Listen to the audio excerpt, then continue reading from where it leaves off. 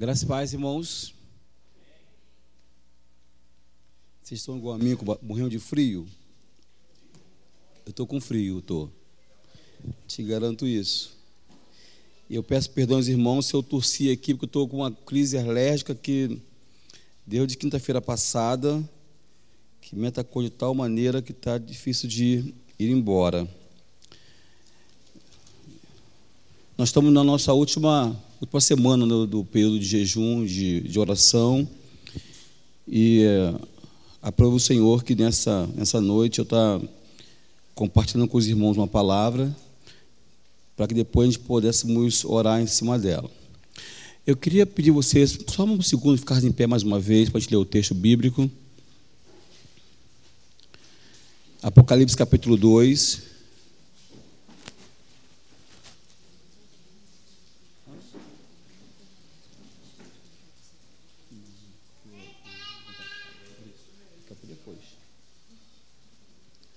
Obrigado, pastora.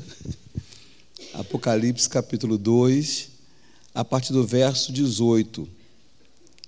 É a carta à igreja de Tiatira. Fala o seguinte: ao anjo da igreja de Tiatira escreva: estas são as palavras do Filho de Deus, cujos olhos são como chama de fogo e os pés como bronze reluzente. Conheço as suas obras, o seu amor, a sua fé e o seu serviço e sua perseverança. E sei que você está fazendo mais agora do que no princípio.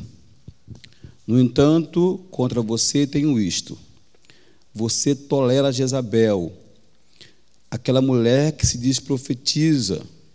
Com os seus ensinos, ela induz os meus servos à imoralidade sexual e a comerem alimentos sacrificados aos ídolos.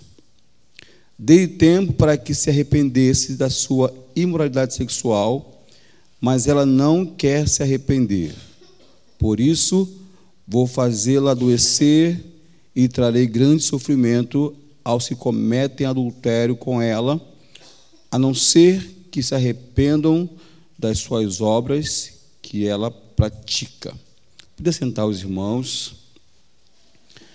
Das 7 cidades do Apocalipse, Tiatira ela é a menos conhecida, ela é a menos impressionante, ela é a menos importante e ainda assim é a maior carta, como você vai ver, a maior carta que foi escrita. Havia muita coisa acontecendo ali na igreja, coisas boas e coisas ruins. Tiatira, pelo texto que nós lemos, a parte inicial dela, vai nos mostrar algumas características importantes para que uma igreja tenha saúde. Então a gente consegue ver algumas questões nessa igreja boas que nos remete à saúde da igreja.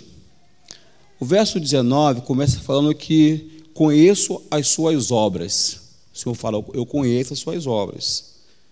E também sabemos que aonde fala de obras, aonde tem obra, ali tem fé, né? Então é uma igreja que havia fé. Tiatira é uma igreja ativa, é uma igreja que tinha uma missão, ela trabalhava com objetivos a serem alcançados, e mesmo com todos os desgastes que o ministério possa trazer, eles permaneciam no primeiro amor, contrário ao que a gente via lá na igreja de Éfeso, né, que a questão principal ali que o Senhor fala que é contra, que eles esqueceram o primeiro amor.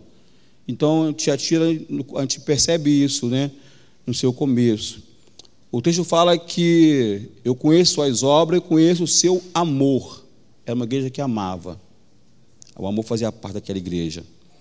Havia um amor um pelos outros. Com certeza, onde há amor, há acolhimento. Ela era uma igreja acolhedora, uma igreja preocupada em assistir aos necessitados, uma igreja que cuidava dos órfãos, das viúvas, com certeza, porque tinha amor naquele local. Seria uma comunidade que investia na saúde familiar, onde há amor, há investimento nessa área. O texto fala que ele conhece a fé, que existia fé naquela igreja. A Bíblia fala que a fé, ela vem pelo ouvir, e ouvir o quê? Então eu quero entender que se nessa igreja havia fé, é porque eles se dedicavam à leitura da palavra. Era uma igreja cristocêntrica, né? Uma igreja que anunciava o Cristo humilhado, rejeitado, crucificado e morto. Havia uma pregação genuína do Evangelho, pregação que leva o homem a arrepender-se. Fala que conhecia o seu serviço e a sua perseverança. E sei que você está fazendo muito mais agora do que no princípio. Então, amigo, serviço, perseverança e crescimento fazia parte daquela congregação, daquela comunidade. Seus líderes, com certeza, trabalhavam ativamente, e a comunidade cristã estava vivendo um franco crescimento, crescia. E o Senhor relata que o seu estado atual era melhor que o começo, né? Estava bem melhor agora. Era uma igreja que estava dando frutos. E a perspectiva era que ficasse melhor ainda. Uma igreja boa essa, né? Se a gente parar por aqui, é aquele tipo de igreja que você olha e fala assim, meu Deus, é essa igreja que eu quero. Com certeza é o sonho de qualquer cristão, né? É o sonho de qualquer líder, qualquer pastor, ele quer uma igreja assim, nesse fervor de obra, de amor, de fé, de serviço, perseverança. Porém, essa igreja dos sonhos, né? Se eu posso dizer, essa igreja quase que perfeita, ela recebe uma reprovação do Senhor. O Senhor vem com uma reprovação e diz, vocês toleram Jezabel, uma mulher que ela se intitulava profetisa, não foi ninguém que falou que ela profetiza, ela mesma, ela assumiu para si que ela era uma profetisa, uma mulher carismática, e com o seu carisma ela foi ganhando influência no meio da liderança, no meio da membresia, ela foi tendo poder ali na congregação, ela começou a ministrar, começou a ensinar, trazer os seus ensinos à congregação, e o texto fala que ela começou a induzir as pessoas a cometerem pecados. Essa mulher estava ensinando que o cristão ele poderia se adequar a qualquer conceito mundano, ele poderia se envolver. Ela ensinava que o cristão ele deveria participar de tudo aquilo que a sociedade estava oferecendo. Na fala de Jezabel, ela levava as pessoas a entender que não poderiam viver, se eu posso usar uma palavra mais atual, ela não deveria viver de uma forma retrógrada, não poderia viver na caixinha, tinha que sair e experimentar coisas novas, porque a sociedade estava o quê? Apresentando coisas novas. Eles deveriam estar antenados, atualizados com o que estava sendo mostrado. A gente conhece a carta hoje, com todo o contexto hoje, mas eu tenho certeza que não seria muito fácil ser cristão em Tiatira. Ser cristão lá não deveria ser fácil. A cidade era muito pequena e estava prosperando muito. Uma cidade pequena, onde havia muitos trabalhadores. Que estava crescendo. Eu fiz uma pesquisa, lá havia tecelões, tintureiros, padeiros, olheiros, escultores e outros. Está prosperando. E esse grupo de trabalhadores, eles se reuniam em associações, uma espécie de sindicatos. E aí a vida social da cidade, ela girava em torno desses sindicatos trabalhistas, aonde sempre eram feitas grandes festas. Festa regada a muita comida, a muita bebida, festa regada a cultos, a divindades, e principalmente a uma divindade chamada Apolo. Jantares eram oferecidos e consagrados a ídolos. Imagine você que com certeza iria estar trabalhando em um desses sindicatos, e de repente você recebe um convite. vai ter hoje a festa no sindicato tal, que você faz parte, e você está convidado a ir para essa festa. Uma festa regada a bebidas e a orgias sexuais. E na sua igreja, que você fazia parte, Tiatira, havia uma mulher que se dizia profetisa e que te induzia a você a participar dessas festas. Realmente não era fácil estar ali. Jezabel, ela falava assim: você pode participar livremente desses encontros, porque não faz mal nenhum se juntar com esse tipo de pessoas e praticar o que elas estão praticando. O texto fala que no ensino de Jezabel, ela leva as pessoas à imoralidade sexual, alegando que isso nada afeta na sua conduta. Infelizmente, hoje, muitas pessoas pensam de igual maneira. Ela acha que elas devem satisfazer os seus instintos e suas fantasias sexuais, porque à medida que elas vão satisfazendo, vai passando. E não, é o contrário. Nossa carne, quanto mais você alimenta ela, muito mais ela tem fome. Ela não sacia nunca. Lá na carta de Paulo a Tiago, 1, 14, 15, fala: o mau desejo, ele tendo concebido, ou seja, consumado, dá à luz o pecado após consumado, gera o quê? Gera a morte. Nosso mau desejo, que há em nós. Uma outra coisa interessante, que é bom te observar nesse texto, é que, na verdade, o nome dessa mulher que se dizia profetisa não era Jezabel. Ela tinha qualquer outro nome, de batismo, de nascimento, o pai, a mãe, de qualquer outro nome para ela, mas ela não se chamava Jezabel. Essa mulher que estava disseminando doutrina diabólica, ela foi chamada de Jezabel porque associou o nome dela a Jezabel, descrita lá em 1 Reis. Era a mesma pessoa. Aliás, não a mesma pessoa, era o mesmo espírito. O mesmo espírito que atuou em Jezabel, lá de 1 Reis, era a mesma Jezabel que atuou nessa igreja de Apocalipse, Tiatira, e é o mesmo espírito que tem atuado hoje em muitas igrejas e em muitas pessoas. Por isso que chama ela de Jezabel. E a sua doutrina, ela que está agindo ainda hoje, a doutrina dela só tem uma finalidade: levar o cristão à passividade e morte. Passividade e morte. Morte espiritual, morte moral e morte sacerdotal. Ela caminha, ela induz a pessoa a entrar nessa rota de morte. Ela fala que o cristão, para não se sentir ultrapassado e se aceito, ele precisa se envolver com tudo e com todos, o que não é uma verdade. E aí a Patrícia falou algo muito interessante que diz Jezabel. Jezabel, ela leva o cristão a gastar mais do que ele ganha, a comprar aquilo que ele não precisa com o dinheiro que ele não tem, para viver somente de quê? De aparências. É dessa forma que ela começa a agitar. No mundo de Jezabel, tudo é permitido.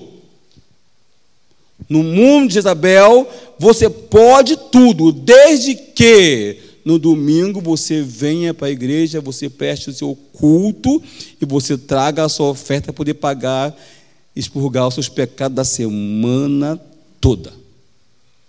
É o ensino que ela dissemina até hoje. Por Jezabel, nós podemos muito bem estar aqui na quinta-feira, igual estamos hoje, cantamos pelas canções, levantamos nossas mãos, alguns de pés, outros sentados igual eu fiquei o tempo todo. Nós podemos vir para a Santa Ceia do Senhor, participar da mesa do Senhor. Eu posso cantar aqui hoje, daqui a pouco orar aqui, mas amanhã eu posso ir para uma festa, qualquer que seja a festa. Vamos supor, já que nós estamos já no ritmo, né? Vamos supor, eu posso muito bem amanhã estar no Rock in Rio, cantando todo tipo de música.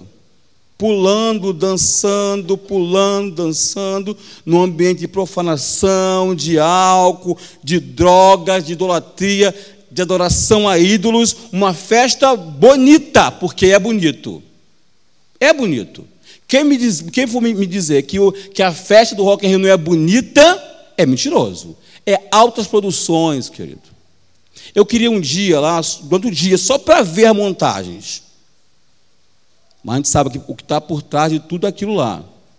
Eu citei esse exemplo porque nós estamos na época, tá bom, querido? Eu passei qualquer outra festa menor, porque esse Espírito, ele te leva a isso. Pastor Claudio, mas eu só estou ouvindo uma boa música, e eu também gosto de uma boa música. Eu gosto de uma boa música, não somos crentes não, tá? Eu gosto de uma boa música.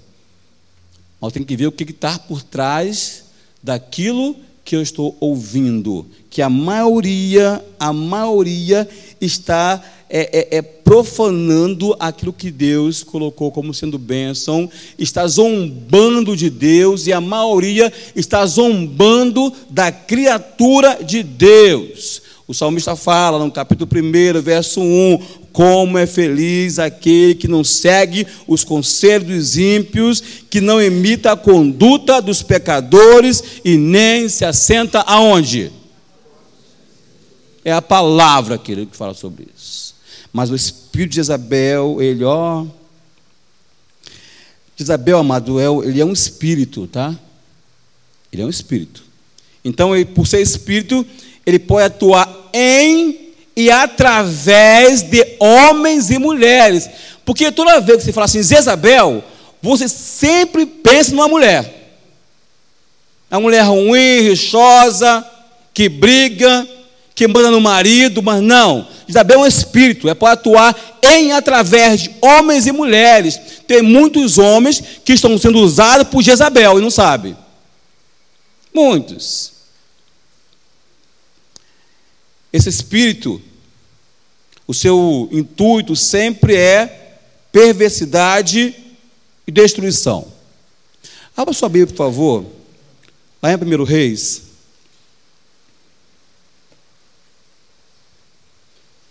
capítulo 19.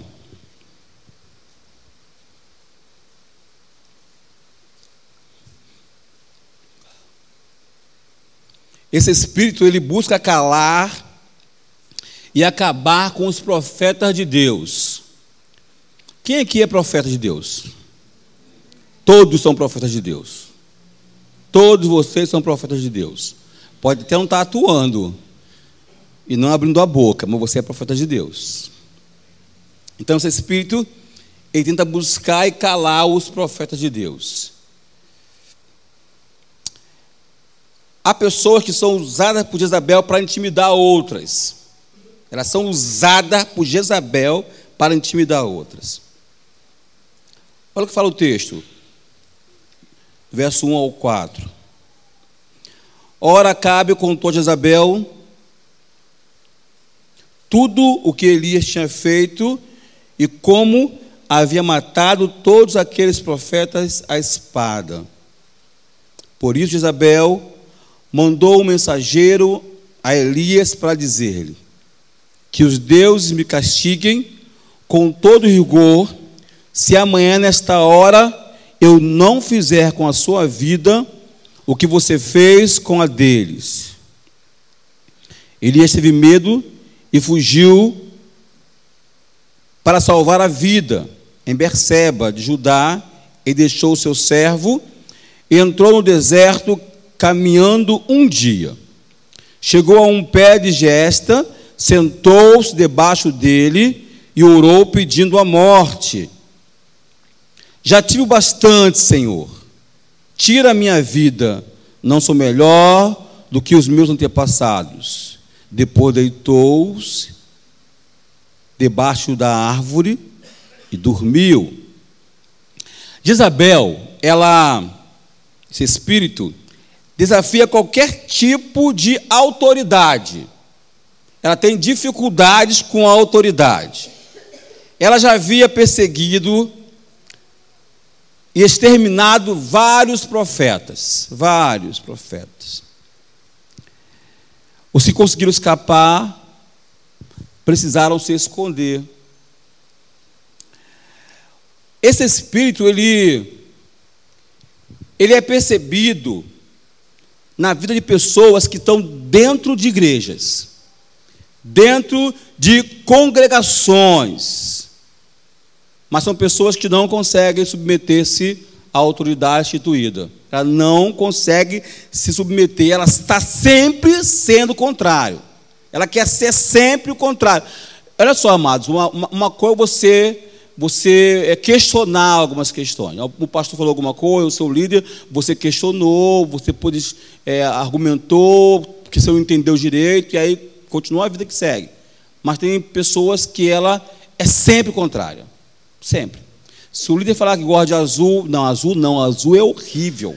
Azul, a cor é branco, branco que é. E aí o líder muda para branco. Não, branco, ela quer ser sempre contra. Isso é um espírito maligno, que se posiciona ao contrário. Não fazem nada, são parasitas que vão sugando as pessoas, minando força de líderes. Então, amados, um alerta. Esse período de jejum que nós estamos tendo é para nós acordarmos em algumas questões. E vemos se não estamos sendo vítima de Jezabel. Mateus 12, 25 fala que um reino dividido ele não subsiste.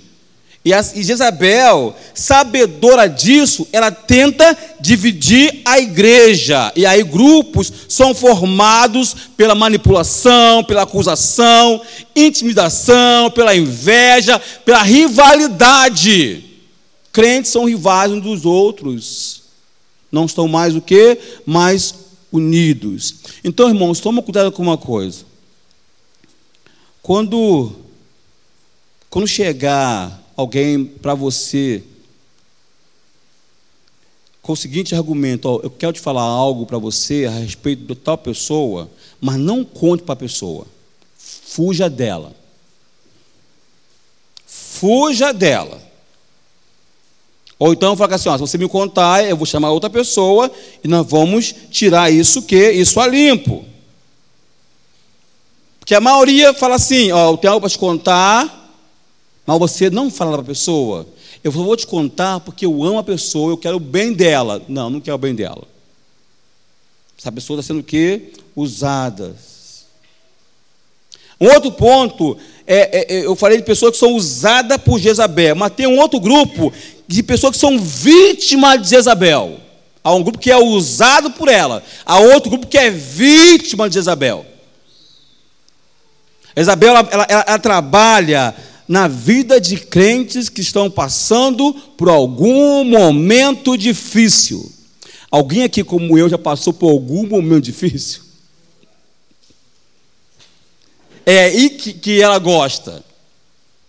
Desse momento, de dificuldade, desse momento que a gente se sente cansado, desmotivado, daquele momento que a gente se sente fracassado, que a gente se desilude com alguma coisa. Ela gosta desse ambiente. Elias, um homem forte no Senhor, não nele mesmo, no Senhor, um homem destemido no Senhor. Se você for olhar alguns capítulos anteriores, você vai ver algumas experiências que Elias teve. Experiências tremendas. No capítulo 17, o Senhor manda Elias profetizar para Acabe. Acabe, esposo de Jezabel. Profetiza para ele e fala que não haverá chuva nos próximos anos. E assim aconteceu. E durante todo esse período, o Senhor pegou Elias, levou ele para um local separado, e ali deixou para ele diante de um riacho, onde ele tinha água à vontade. E toda manhã o Senhor vinha trazendo pão e carne. O Senhor não deixou faltar nada para ele. Na verdade, um delivery perfeito, Toda manhã lá, pão e carne, toda manhã.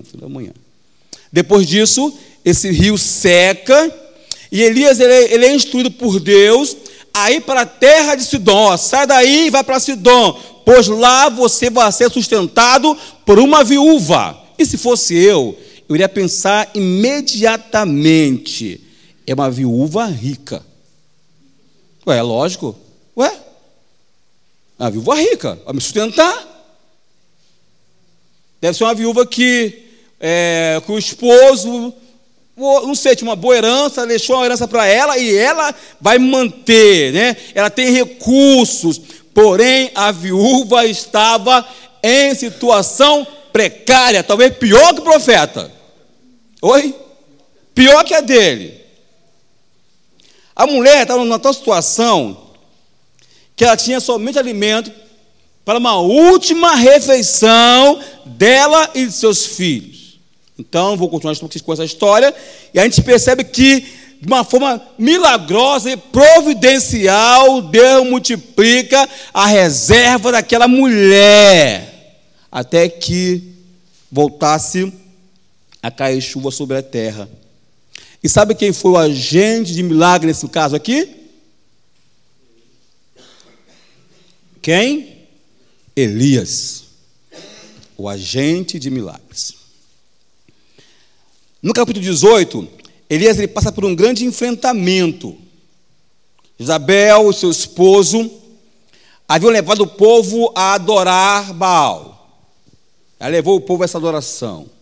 Uns cultos recheados a transes, alto flagelo, pessoas se mutilando, sacrifícios humanos, prostituição. Elias se levanta contra aquela atividade. Num resumo, no Monte Carmelo, o Senhor dá vitória a Elias e ele restaura o altar do Senhor e por fim ele mata todos os profetas de Baal. Mais uma vez o homem, grande homem em Deus, tem uma vitória. Deixa eu dar aqui mais uma pausinha aqui nos irmãos. E queria que você ficasse bem atento, amados. Bem atentos. O espírito de Jezabel, ele vai te convencer de que todo o teu trabalho foi em vão. Ele vai fazer você acreditar que o que você doou, o que você fez, não teve valor nenhum. Ele vai começar a fazer você pensar que você sempre fez o melhor, que você sempre se doou mais que os outros, que você sempre pagou um alto preço e que você nunca foi valorizado. Esse demônio faz isso. E agora ele leva você a querer desistir de tudo. Tem pessoas, amados, que elas estão dentro de nossas igrejas, mas o seu pensamento sempre é de desistência, desistir de tudo. E ela pensa assim, não, chega de desilusão, chega de ser frustrado, chegou a hora de eu parar e cuidar de mim mesmo. Aquele tempo já passou, na qual eu pensava nas pessoas. Agora é o tempo, agora chegou a minha vez, chegou a minha hora. Como diz a mãe, tempo de colher, tempo de vitória, só eu. Esse espírito ele faz isso com a pessoa. Eu não sei você, amado, mas eu passei por grandes desertos. Para mim era grande deserto, sabe por quê? Porque Isabela pega o meu deserto e ela amplia o deserto, ela exponencia o deserto. Ele me faz ver o deserto maior do que realmente ele é. Isabela tapa meus olhos, as promessas de Deus. Só me faz ver o deserto, eu só vejo o deserto, e acabo esquecendo de tudo aquilo que Deus já me prometeu. E Elias, ele passou por todos esses enfrentamentos, ele passou por todas essas batalhas com louvor em Deus. E aí, quando você chega no capítulo 19, dá a impressão que o sujeito aqui é outro, não é o Elias que nós conhecemos. Parece que é um outro Elias. Nós não conseguimos identificar o personagem dos capítulos anteriores. Cadê aquele homem destemido, com fé em Deus? Aonde foi parar aquele homem? Aonde foi parar aquela mulher que cria em Deus? Que acreditava que Deus iria resolver? Que confiava em Deus? Cadê? Cadê aquela mulher que cria nas promessas de Deus, que olhava o deserto e falava assim: eu estou no deserto, mas lá na frente tem promessa de Deus, então eu vou passar pelo deserto e vou chegar até as promessas de Deus. Quem aqui já teve grande experiência com Deus, amados? Grande experiência com Deus. Como eu conheço aqui a maioria das pessoas aqui, eu sei de grande parte de experiências tremendas que vocês tiveram com Deus. Amado, mas fique bem atento. As nossas experiências anteriores, o nosso conhecimento teológico, o nosso conhecimento de faculdades não anula a atuação de Jezabel. Não anula. Não se iluda. Esse espírito, ele é astuto, ele é habilidoso, ele é profissional na arte de enganar e de ludibriar. Ele vai pegar a sua frustração, ele vai pegar a sua decepção, o seu abatimento, vai pegar a sua tristeza, vai juntar todo esse sentimento teu de derrota e transformar numa arma poderosa contra você, para te destruir. A missão dele é sempre te destruir. Esses sentimentos não te deixam pensar, não te deixam raciocinar, e você acaba se esquecendo de Deus. Esse espírito, ele faz você esquecer que Deus já te usou para abençoar pessoas. Para você esquecer que você é um instrumento de Deus. Quem aqui, amado, tem promessas que não foram cumpridas ainda? Não deixe Isabel te roubar a esperança. Não deixa. Porque ela tenta fazer isso. Elias estava no deserto. No deserto. Porém, não foi Deus que levou ele para lá. Não foi Deus que levou para lá. Ele foi com os seus próprios pés. Ele caminhou. Ele teve um dia de caminhada. Ele foi pensando. E mesmo assim, ele foi entrando naquele estado de solidão, de isolamento. Aquilo que o pastor Silfaia pregou aqui domingo. Ele foi caminhando, pensando e cada vez se afundando mais. Alguns pensamentos nossos só nos afundam. Afundando, levando a solidão, ao isolamento. E isolamento para o crente é o estado aonde o diabo mais gosta, quando ele se isola. Porque é nesse lugar que ele te derrota. É nesse local de isolamento. Amados, não saia da comunhão. Não saia do relacionamento, não deixe de congregar. Hoje nós estávamos ouvindo o pastor Paulo Júnior, eu, Aldo, Carla, Heloísa, que palavra, mas o que ele falou, pode não sair desse contexto de amizade, de estar juntos, de ter prazer em estar junto, não por obrigação, pelo prazer de estar junto. Eu tenho prazer de estar com meus irmãos, tenho prazer nisso. Esse nível de relacionamento, sem cobrança, sem dever, de estar ali por obrigação, isso nos ajuda a vencer esse espírito. É sentar, é rir, é brincar, é fazer igual eu e o Elton Bianchi dele fazendo de vez em quando, é ir para a rua de Villemeux domingo à tarde e virar lá até de noite, no meio da rua, tomando sorvete, barato, mas está lá conversando, batendo papo. Quem quiser vai comigo lá. Né, Bianca? É isso que Deus quer. É isso. É separar uma tarde, tomar um café juntos. Tem uma tarde dessa, eu vou expor, mas não tem jeito. É meu amigo, Marcos, eu vou lá para casa, com as crianças. Gente, que tarde maravilhosa. Ninguém cantou hino nenhum. Alguém pregou aquele dia? Alguém orou aquele dia? Ninguém orou aquele dia. Foi uma tarde abençoada de amigos que se relacionam, que tem comunhão, que um conhece o outro. É isso que eu estou falando, amados. Isabel não gosta disso. Não vai não. Não vai não. Eu vou, só se me convidar, querido. Se vou. Neuziel, não tem? Eu vou, amados. Né, Carla Aldo? Estamos aí. Então, nós temos que guardar isso, porque Jezabel vai começar a tirar isso, ó. Tirar.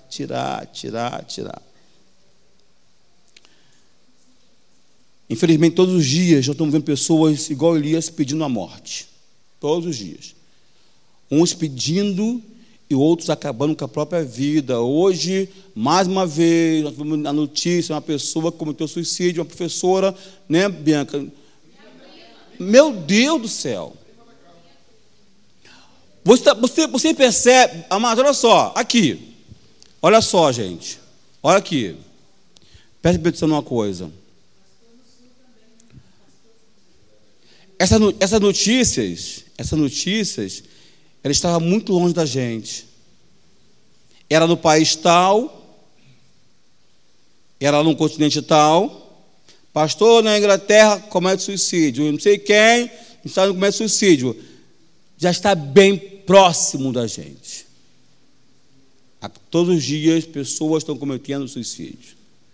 Na sexta-feira passada, um jovem de 22 anos cometeu suicídio aqui atrás no campo, aqui, ó.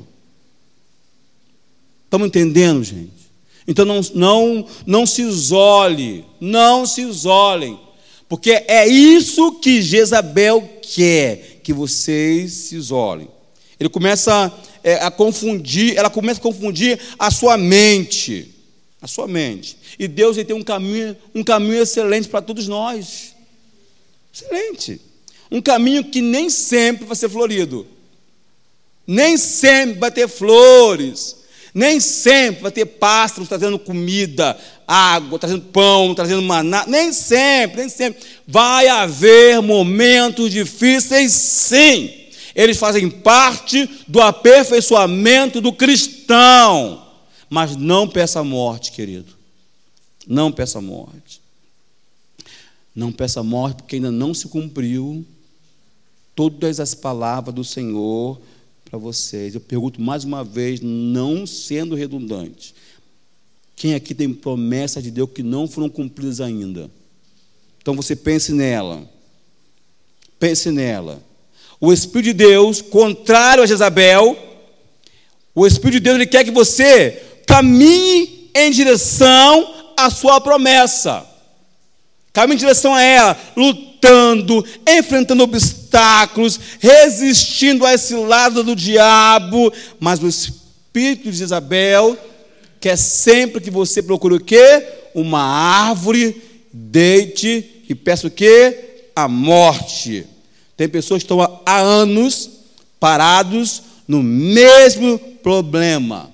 Estão há anos parados na mesma dor, na mesma desilusão, na mesma imaturidade. Então, acorde, irmãos.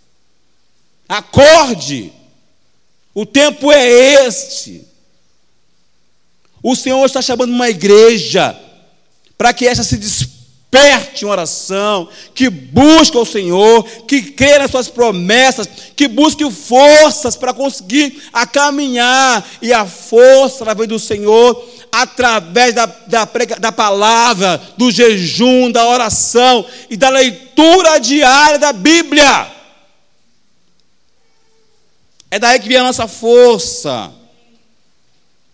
E Deus sempre coloca alguém ao nosso lado para nos orientar. Sempre. Quando nós estamos indo para um caminho errado, Ele coloca alguém e fala assim: para, você está caminhando para o lugar errado, saia daí. Ele vai ter sempre um Samuel para colocar ao nosso lado. Mas nós não estamos querendo ouvir Samuel. Não estamos querendo ouvir. Sabe como é que você vence esse espírito de Jezabel? Só tem uma forma de vencer esse espírito. É um espírito que ele é contrário à autoridade. Então, a forma de você vencê-lo é obediência. É a única maneira de vencer Jezabel, é obediência. Se você está sem forças, obedeça. Pastor, não tenho força nem para ir para a igreja. Obedeça e vá a si mesmo. Pastor, estou triste. Obedeça e venha a si mesmo. Eu estou cansado. Obedeça.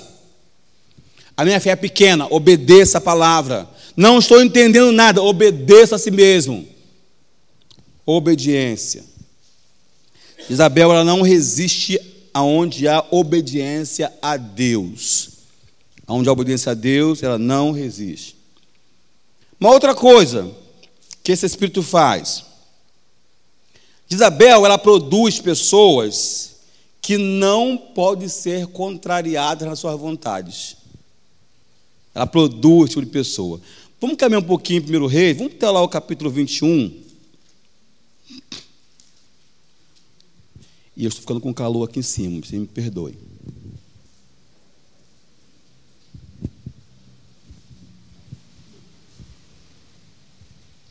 Muito obrigado.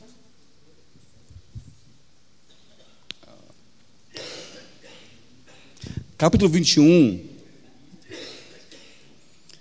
O que foi, Aldo?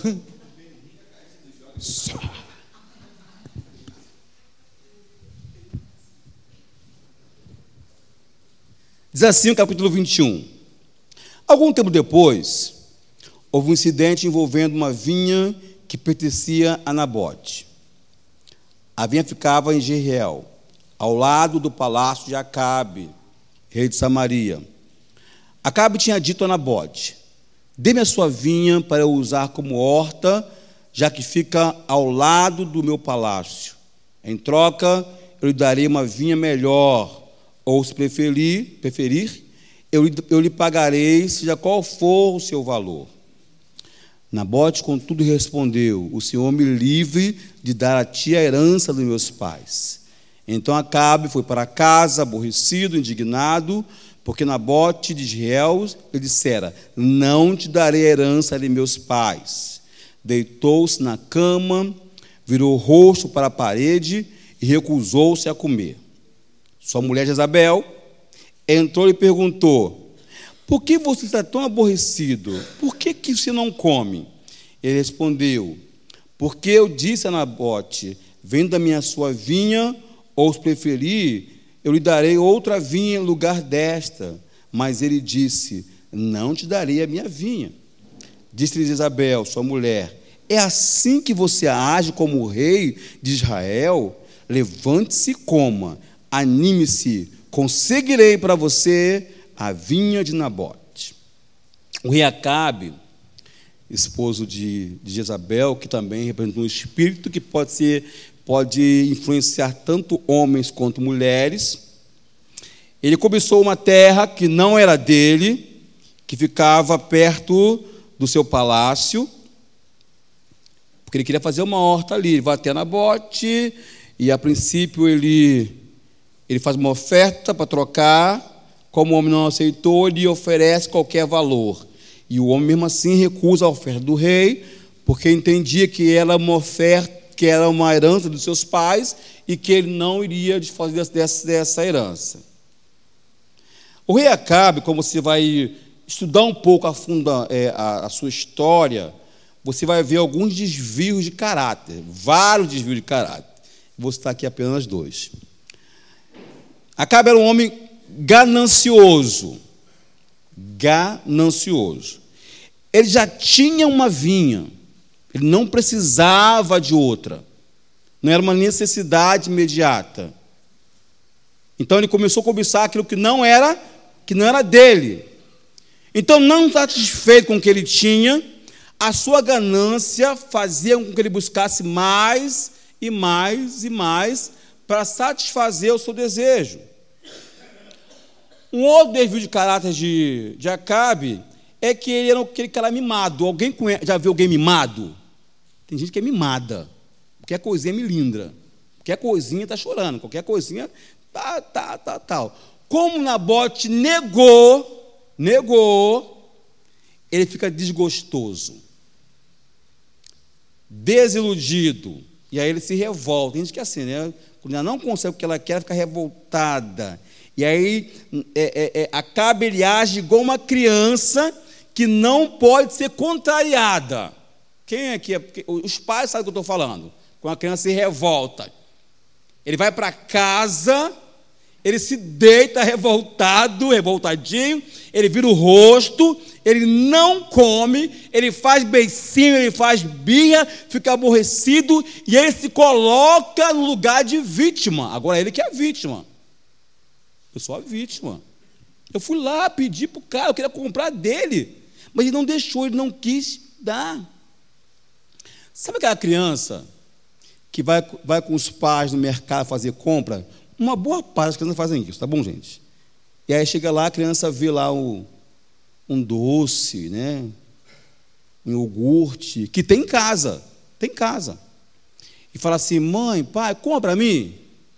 O pai fala: não vou comprar, porque em casa tem. E a criança faz beicinho: eu quero.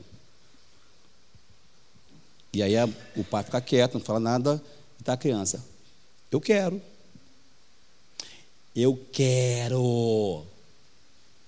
aí começa a sapatear no meio do mercado, que eu quero, rola no chão. Porque, amado, quem ensinou a criança a sapatear em mercado? Ninguém. Não tem um tutorial ensinando a criança, é assim que sapateia em mercado. Não tem. Já nasce dentro da criança. Já nasce. Quem ensinou isso?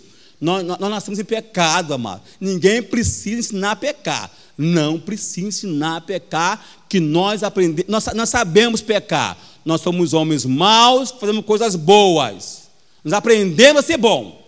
Então ninguém ensina para a criança isso. Ela aprende. Aí o pai vai lá, porque a criança sapateou, porque ela pulou, mesmo tendo em casa, o pai vai lá, cede, compra e dá à criança. Então a criança cresce sabendo que é só ela emburrar, é só fazer pirraça, ela vai ter aquilo na mão. Ela cresce, adolescente, e ela quer o celular. Se o pai não der, aí ela não sapateia mais. Ela fala assim: ó, se não me der, eu vou embora de casa. Não vai nada. Se vai e volta. Um dia eu fiz isso, vou embora de casa. Sai de manhã. Eu fui criança bênção quando eu era pequeno, tá bom, gente? Bênção, que apronta todas. Eu adolescente, passei uma noite inteira, sabe aonde? Na macumba, sem os pais saberem.